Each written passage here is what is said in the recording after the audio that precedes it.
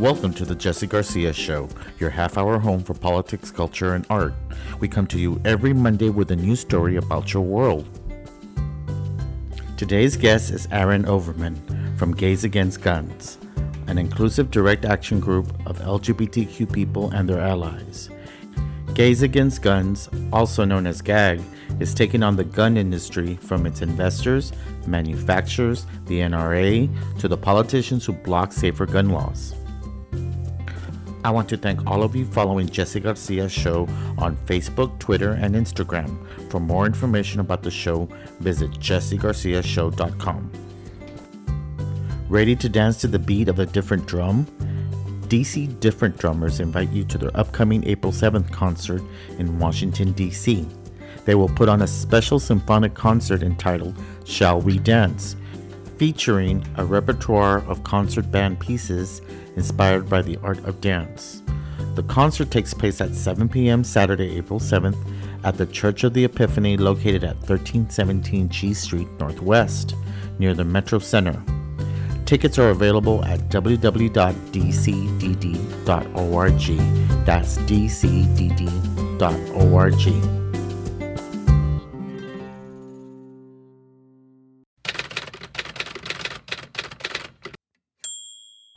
And here's your weekly news update.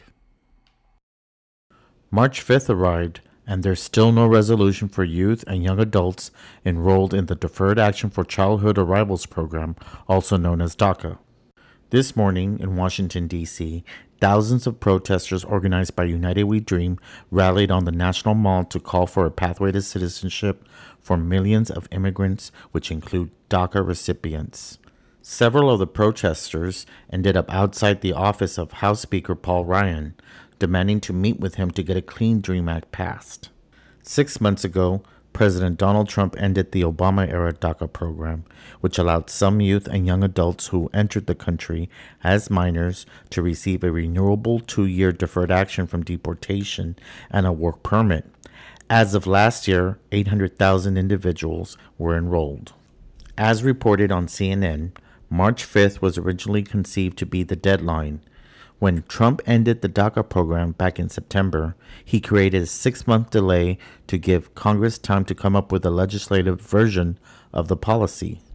The Department of Homeland Security was going to renew 2-year DACA permits that expired before March 5th, and March 5th was to be the day after which those permits began expiring for good. But several federal judges nixed Trump's action and ordered Homeland Security to resume renewing all existing DACA permits. The Supreme Court declined the Trump administration's unusual request to leapfrog the appellate courts and consider immediately whether to overrule those decisions. According to CNN, court intervention effectively rendered the March 5th deadline meaningless, and, along with congressional failure to pass a legislative fix, compromise on a DREAM Act seems highly unlikely. Still, activists are determined, and the next opportunity coming up is March 23rd, the next government funding deadline. The date has some lawmakers suggesting that they may try to use the must-pass package of funding bills as a point of leverage.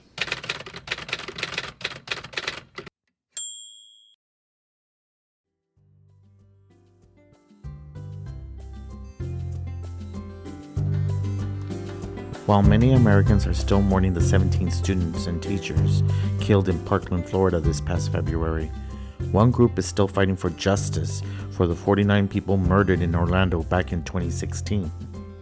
So much anger, fear, and hurt has rallied members of the LGBTQ community to take action on gun violence after that fateful night when a shooter entered the Pulse nightclub and gunned down patrons.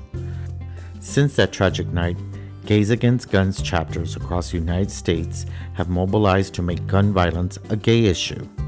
Today we talk to a DC member of the local Against Guns chapter about the group's plans for this month's National March on Washington for gun control. So I want to thank Aaron Overman from GAG for appearing on this podcast, a very busy man You're all over the place. I'm so happy you were able to join us today to talk about gun control and the activism that you've been doing this past 2 years since the Pulse shooting. Right. Thanks for having me, Jesse. What made you get into the whole gun control issue?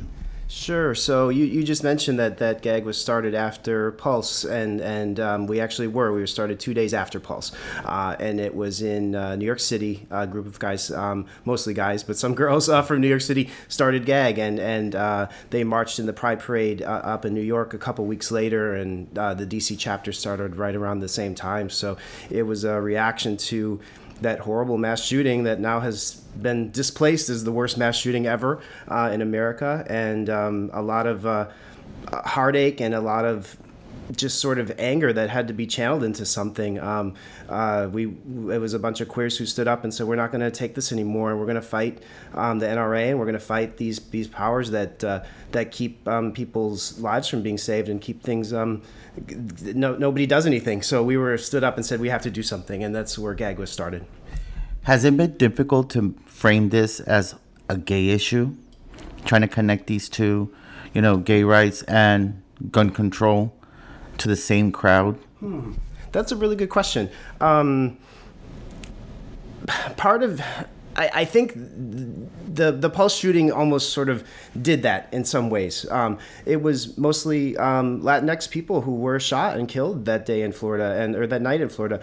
And so you already had kind of an intersection of this horrible event that was Latino population plus gay population, and it sort of, Pulse came out, I'm sorry, the Pride Fund sort of started right around the same time as well. So that's a group that advocates for gay rights as well as for gun control. And so has it been hard? I'm not sure. I think there is a lot of sort of latent activism in the queer community that sort of maybe took a little bit of a pause after the marriage ruling and sort of the explosion of sort of gay rights for people being more solid, but then we had this shock to our system in a lot of ways. Yeah, because sometimes it's so hard for people that are focused. We got marriage, we got the repeal of Don't Ask, Don't Tell, but we have the Employment Non-Discrimination Act, we got trans rights, so we have to still concentrate on school bullying issues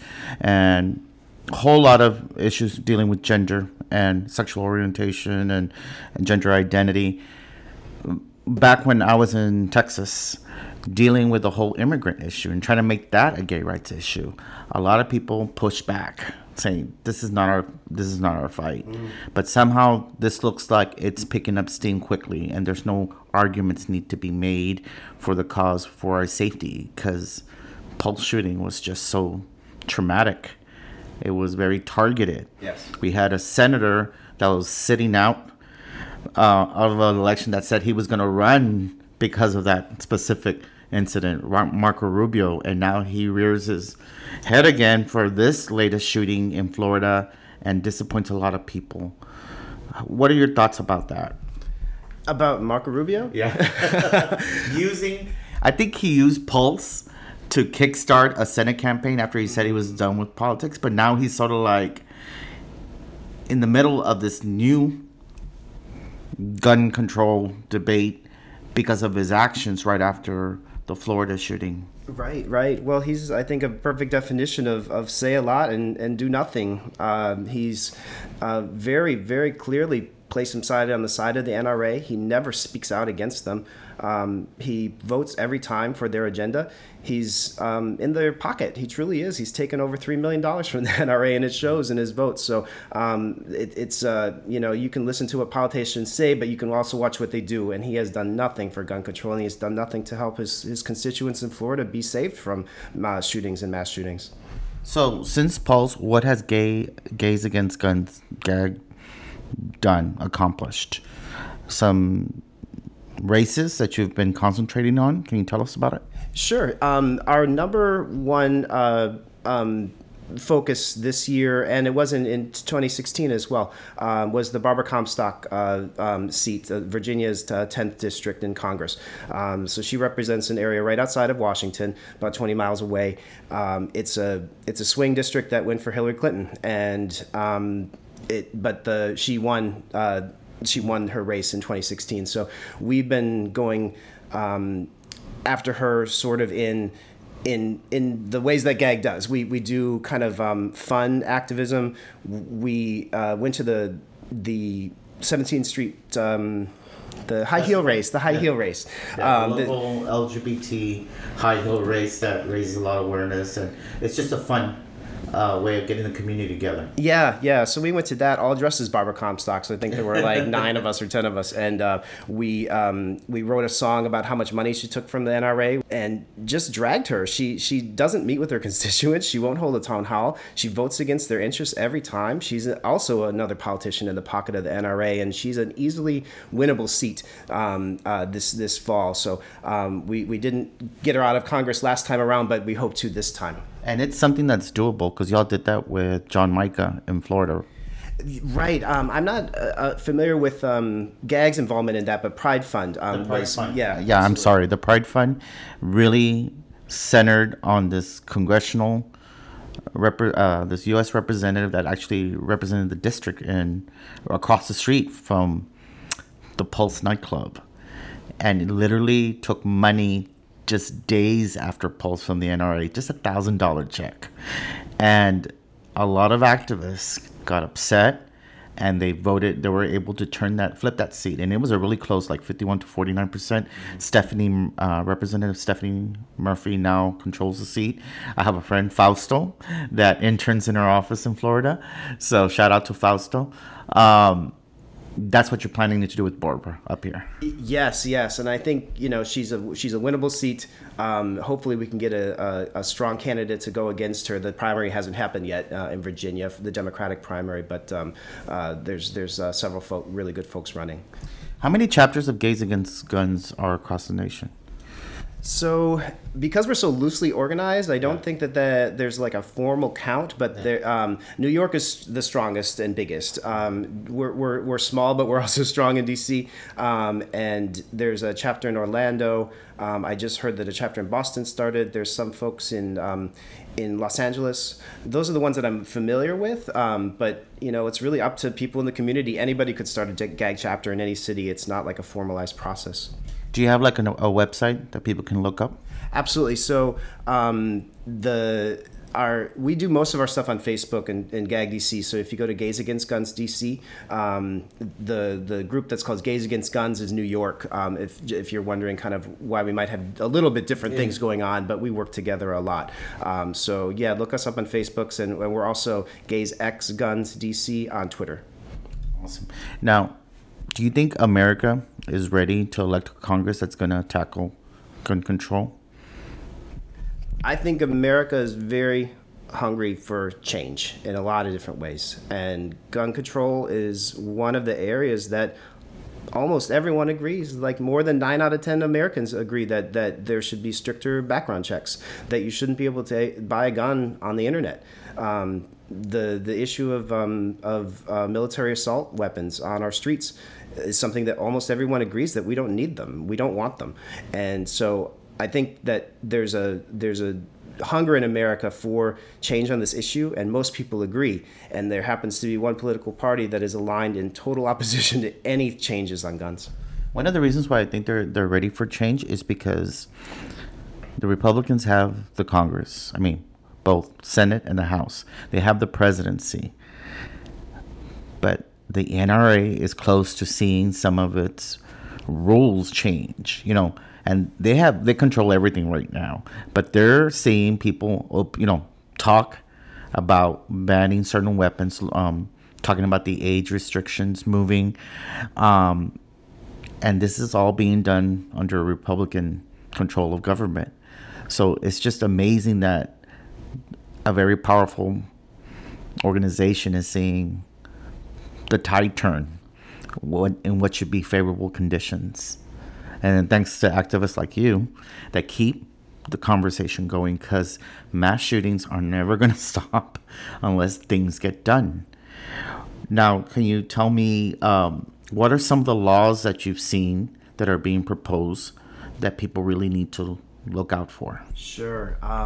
So the day of the Parkland shooting, it was Valentine's Day. We had a prior action planned that day, and we went to Congress to protest it's called the Concealed Carry Reciprocity Act, and what it would do is any state that allows you to have a concealed carry weapons permit. Even if it's a rural state, South Dakota, let's say, you would be able to take your South Dakota concealed carry weapons permit into the District of Columbia, into New York City, into anywhere in America, literally anywhere, and be able to legally carry that gun. So it's one of the scariest things that I've ever seen proposed, because it would mean guns everywhere, legal guns everywhere. And we went to protest that action with Senator Cornyn, who is a co-sponsor of that bill. And during the time that we were, a few of us were actually arrested in Congress for that day. I saw you being arrested. Tell us about the actual arrest. For people that don't, when they see it on the news, they're like, wow. How does that go down? Where do they send you? Where do they jail you? What are your rights after you're being arrested? Tell us about what went down. Sure. Yeah. It's not a small inconvenience to be arrested. You're locked up. You're put in handcuffs. You're charged with a crime of it's basically obstructing. It's obstructing something. So we were obstructing the lobby of the Hart Senate office building and told to leave by the Capitol Police. Several of us did disperse, but there were a few of us from New York and D.C. who didn't follow their commands and were locked up. So you go to jail literally,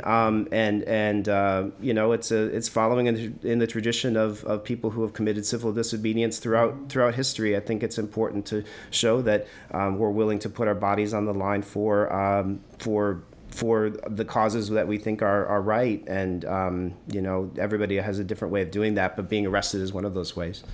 One thing I admire about you is because you tend to see this through so many different, you just don't, like this Florida high school shooting. People are now paying attention because I think they saw it from a different point of view, where they actually saw cell phone footage of people being shot in front of them. These students, they got to see what these students saw. Because of technology, we're now in the middle of it. It's no longer we see students being paraded in front of high schools with their hands up in the air. We're actually inside hearing what they hear, seeing the blood that they see. Yeah. And I love that one of the posts that you post on Facebook, because I follow you on Facebook, is that where has all this action been in Black communities that have been going through this for so long? It's just we're putting so much emphasis on these shootings when it happens in a nice school. But what about other communities that have been going through all the same? I think it's important for people to know that this doesn't just happen in nice neighborhoods, and we should act on it when it happens in nice neighborhoods. We need to act on it in every neighborhood.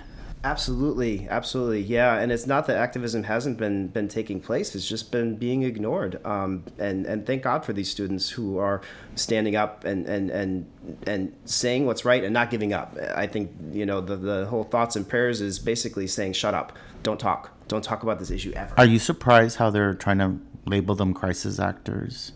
I mean, the same people that were basically saying, these people that were just coming at David Hogg and Emma Gonzalez, how they're trying to just minimize their role. Shut up, you're young, you don't have a voice, you can't even buy liquor, you have no right to have an opinion, Mm-hmm.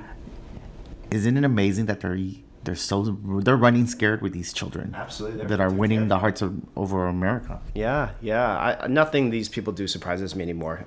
So many of them are truly evil, and I don't like to mince words, and I don't like to exaggerate, but there's evil afoot among people who would lie so shamelessly about traumatized children. That's just pretty sick stuff. So, but they're following leaders like Alex Jones and these other crazy people that just make lies up and then they spread them.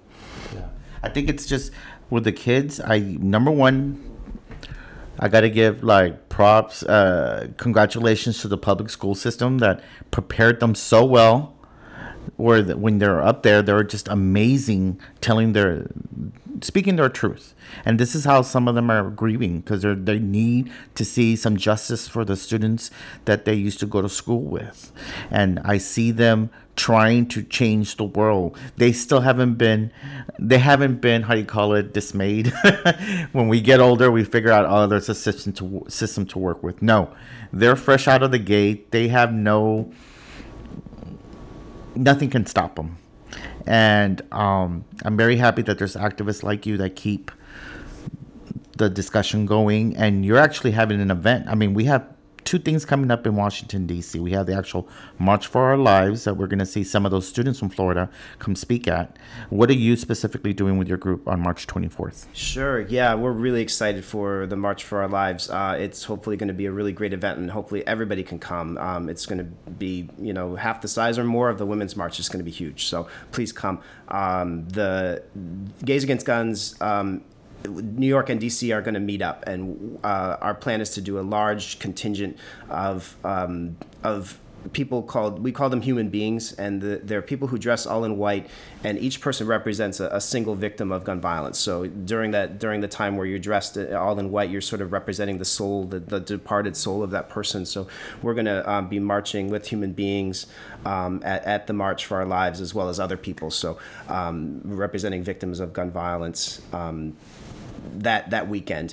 We also have a couple other things coming up. The gag ball. Yes, the gag ball. The gag ball is going to be really fun. So we're doing it the week after the March for Our Lives to keep the momentum up. And it's on March 31st, which is a Saturday, and it's in the sort of early evening, so 6 p.m. Until 10 p.m. It's at the Living Room in D.C., which is right downtown. It's a very cool space. We're going to have drag performers, singers, you name it, a DJ. It's just going to be a really fun tea dance event with entertainment. It's only $10, so please look that up on Facebook and invite your friends to come to it. It's going to be a great event. Well, thank you so much, Aaron, for coming on the show and telling us about your work on this very important issue. And I hope to have you on the show again. Great. Thank you so much, Jesse. I really appreciate it.